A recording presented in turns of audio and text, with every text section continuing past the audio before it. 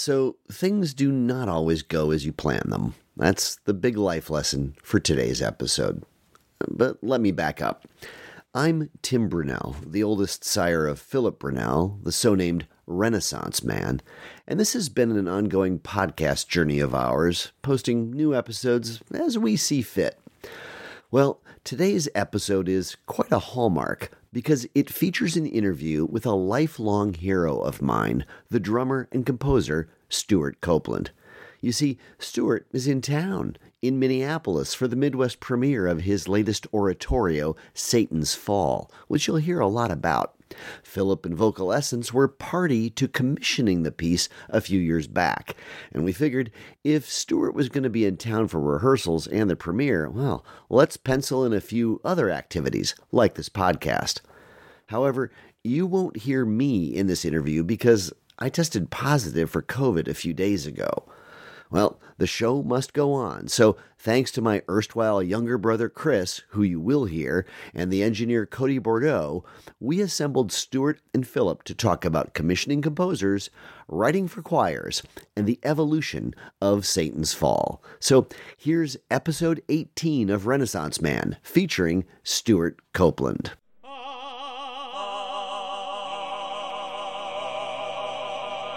Hello. You're listening to Renaissance Man, a podcast featuring my father, Philip Brunel, as he talks about the world of music.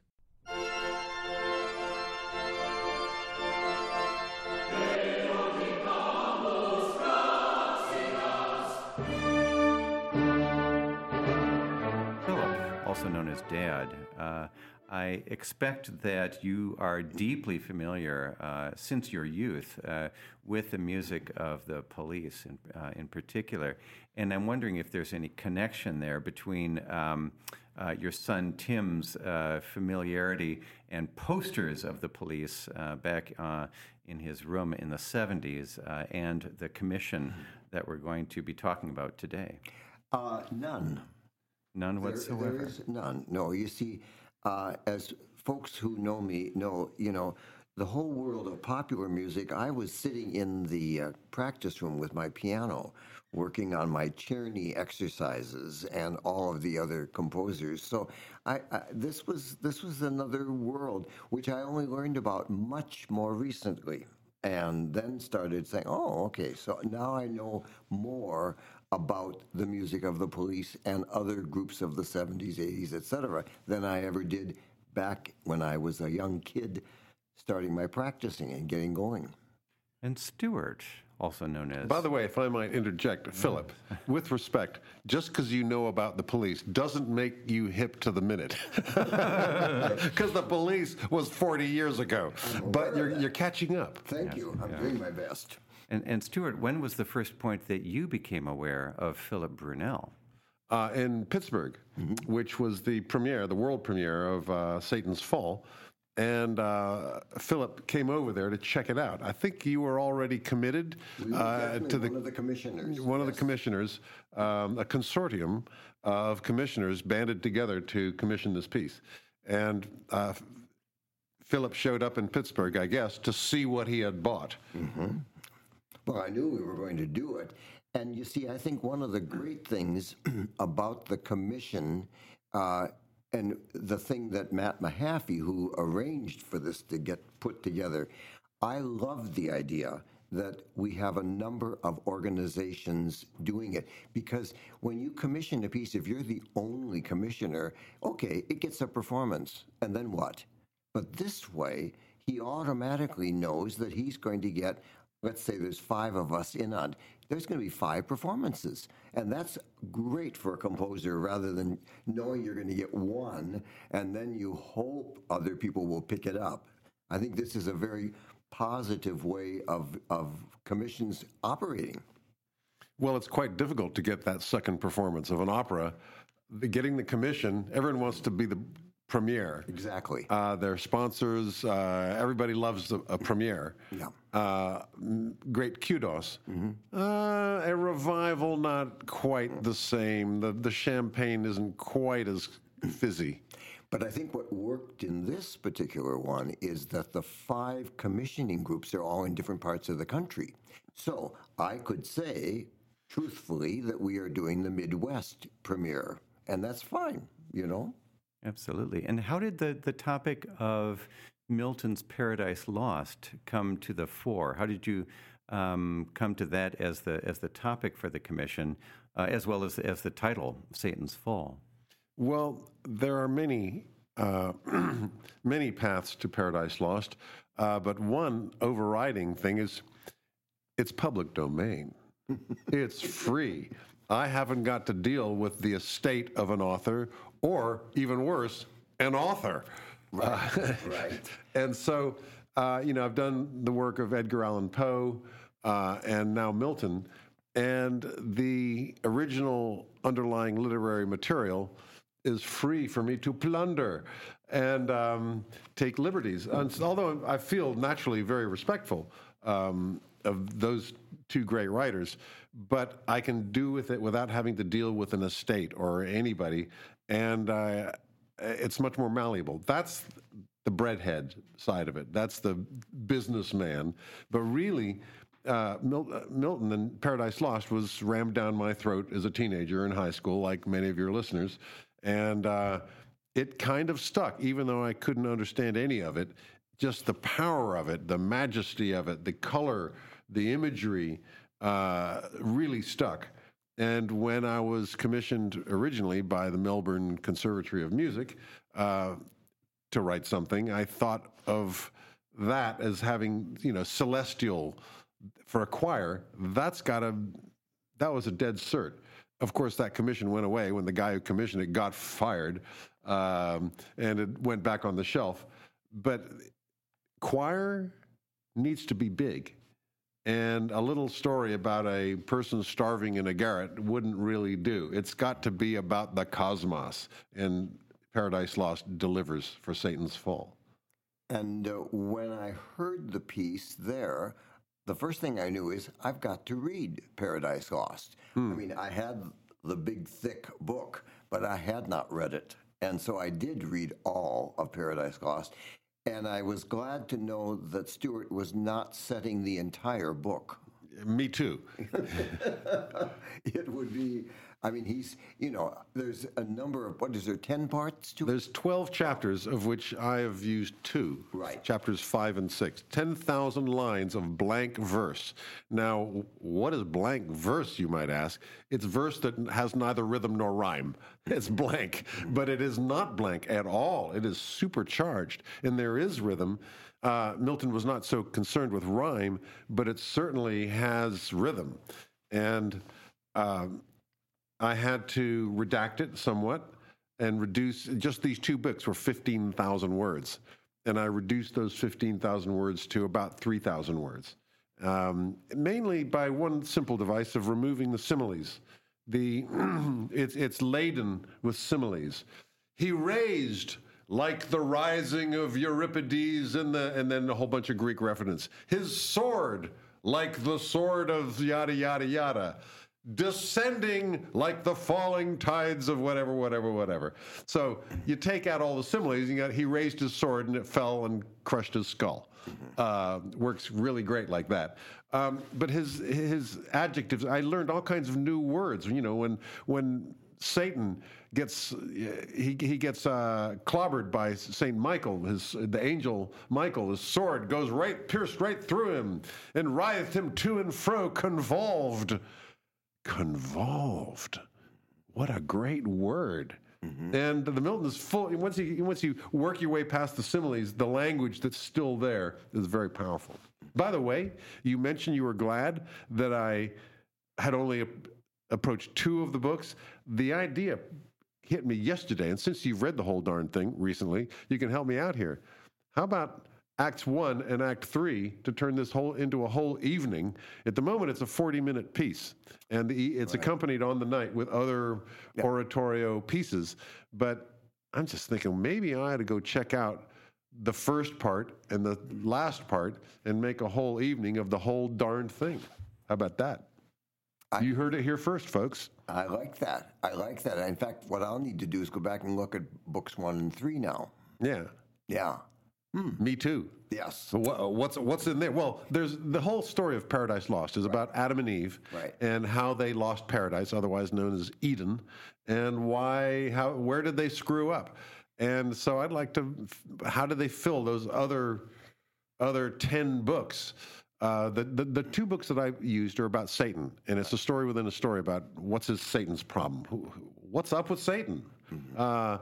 And explains how the almighty creator of everything has an adversary. How's that possible? But the other parts are about Adam and Eve, and they don't appear in books 5 and 6, so they're not in Satan's fault at all. They don't make an appearance.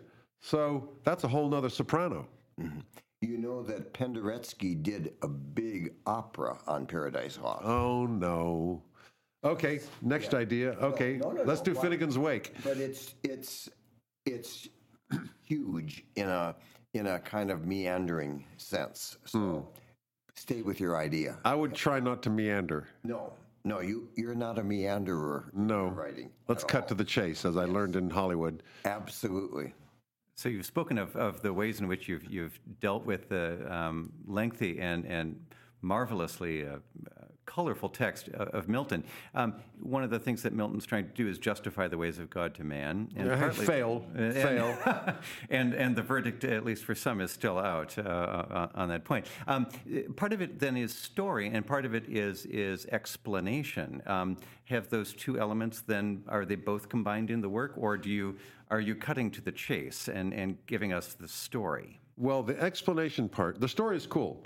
In these 2 books, the story is 3 days of battle, and each day has a different arc to it. The rising and falling fortunes of the angels versus the devils. But the explanation part is not complete. An atheist would look at it and say that, well, Satan has all kinds of sensible arguments. He argues the complex arguments, and he makes a point. He has all the best lines. In fact, some people thought that Milton, Blake, who was the great artist who illustrated a lot of Paradise Lost, he said once of Milton that he is in the party of Satan without knowing it. But that's for atheists. For people of faith, they look at the serpentine logic presented by Satan. Of course it's sexier. Of course it's more handsome. Of course, it's more colorful and beguiling. That's what Satan does. God speaks monosyllabically. He speaks very simple. Right is right, up is up, down is down. Any complication, any slithering around, and any nuance, these are of Satan. So it seems to the person of non-faith that, well, Satan wins this argument. To a person of faith, it isn't an argument, really. It's just a statement of right and wrong. Requires no elaboration, no decoration, nothing. 'Cause I said so is pretty much the basis of the argument. Later on, of course, there is the conversation between Adam and one of the angels, if we're looking for more divine sexiness. He does ask, so do angels have a sex life? And the answer is... I got to check out those other books. There's all sorts of material there for the next installment. I chose the wrong book. Sex? There's I so missed much the material. sex?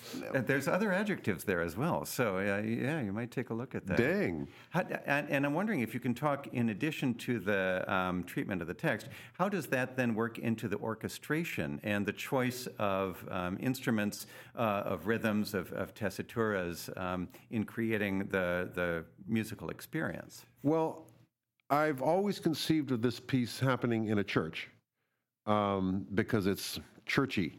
Mm-hmm. And so for churches, you've got to be very careful sonically because there's so much reverberation, and it's a beautiful thing.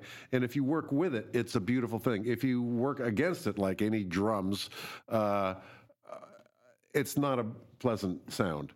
And so I had to be very spare with the orchestra. The orchestra is quite small, but its purpose, its function, is to provide scaffolding, to provide a launching platform for the mighty choir to leap out front and dominate the airwaves, to just fill the majestic building with sound. And the orchestra is basically a stand for them to, a structure for them to stand on to deliver. And Philip, what's your sense then, since you get to be on the podium and conducting? What's your sense of the ways in which the writing for the orchestra and for the choir bring the piece alive? Well, what he has, of course, is created two different feelings. One is sort of what I call the God feeling, and one is definitely the Satan feeling. And I think if you didn't know anything, but you just were listening to it, you'd hear quite a difference, and you go, "Oh, it's changed there," and then you are told, "Oh, by the way, that's Satan now. Now we're into his style of music." But what he's done with the orchestration is in the big. I mean, we got three big battles here, and to make that work, first of all, the most important thing in any piece of music is rhythm. That's it. It starts with rhythm. I mean, every piece of music that I work with a choir on, every time, I always say, you got just three things to deal with. You got rhythm, notes, and words, and you learn them in that order. Rhythm is first. So the early rehearsals that we did of Stewart's piece were even just doing ta, ta, ta, ta. Just, okay, here, folks, 1, 2, ta, ta, ta, ta, ta, or whatever it was. We did that, got that down. I said, okay, now let's add the notes to that. And still, we often did it just on ta, just to get that settled in. And then, great, it's real nice to have words, so let's add those, to go for it. But in a church to do this, you also have to be careful with your articulation, so you can't necessarily say, something like, Saint Michael had a sword. You have to go, Saint Michael had a sword. You have to make sure that you're articulating all of that without losing the line, and you can do that. So that's really the way I approach a piece of music like this. That's great, thanks. And Stewart, presumably, but please correct me if this is not the case, this is the largest work that you've written with such a prominent use of choir in that way. How did that come out of the rest of your career so far, and how did you develop your sense of how to write for a choir? Well, it arose from opera, of which I've written 7 by now, and they all have choirs, but not as elaborate and probably not as proficient as a real choir that is a choir, and that's what they do. And so I've never been very adventurous. I use them as kind of a Greek chorus, kind of just sort of as an accent, as a color. But the purpose is to make those singers shine and to really use the instrument of a choir to do all it can do, all of its full choirness. And so that meant a lot more attention into it and a development. I mean, I've used choir, but never as the focal point. And to have them as the focal point, and there is a soprano and a tenor, and there are soloists as well, but they serve the choir kind of rather than the other way around. Mm-hmm. People who sing in choirs will be pleased to hear of their prominence, since usually people think of it as the other way around. Well, there's another thing about choir. It's not quite the same as backing singers. I'm working with singers with the show that I'm doing where I've orchestrated police songs. I'm playing with orchestras across the land. And I have 3 singers, and they're expensive LA session singers, but I have to take the session out of them and say, no, you're not backing anybody. You're the thing. Let's hear you, Carmel. Let's hear you, Ashley. Let's hear you, Amy, not supporting someone else, but you are the thing. And it took a while for them to kind of come out of their professional shell, because they get the work because they don't step on the star.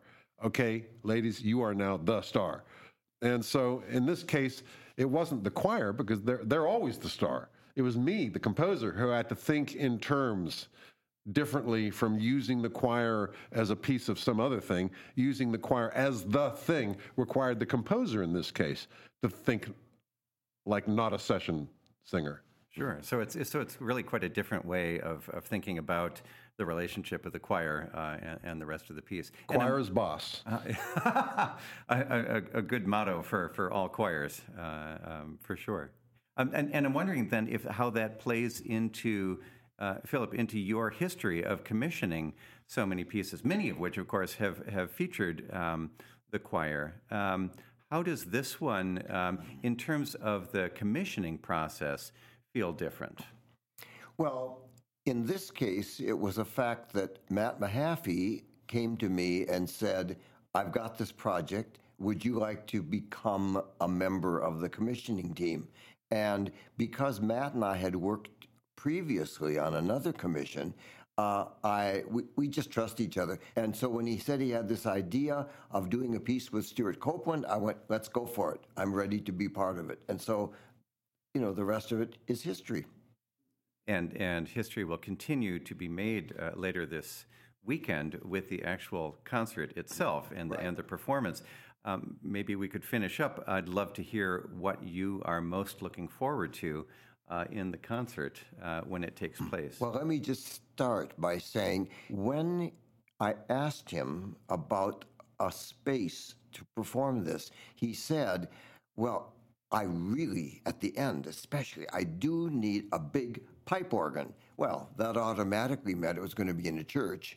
And I mean, we have some wonderful concert halls here, but they just have electric organs. They don't have the real thing.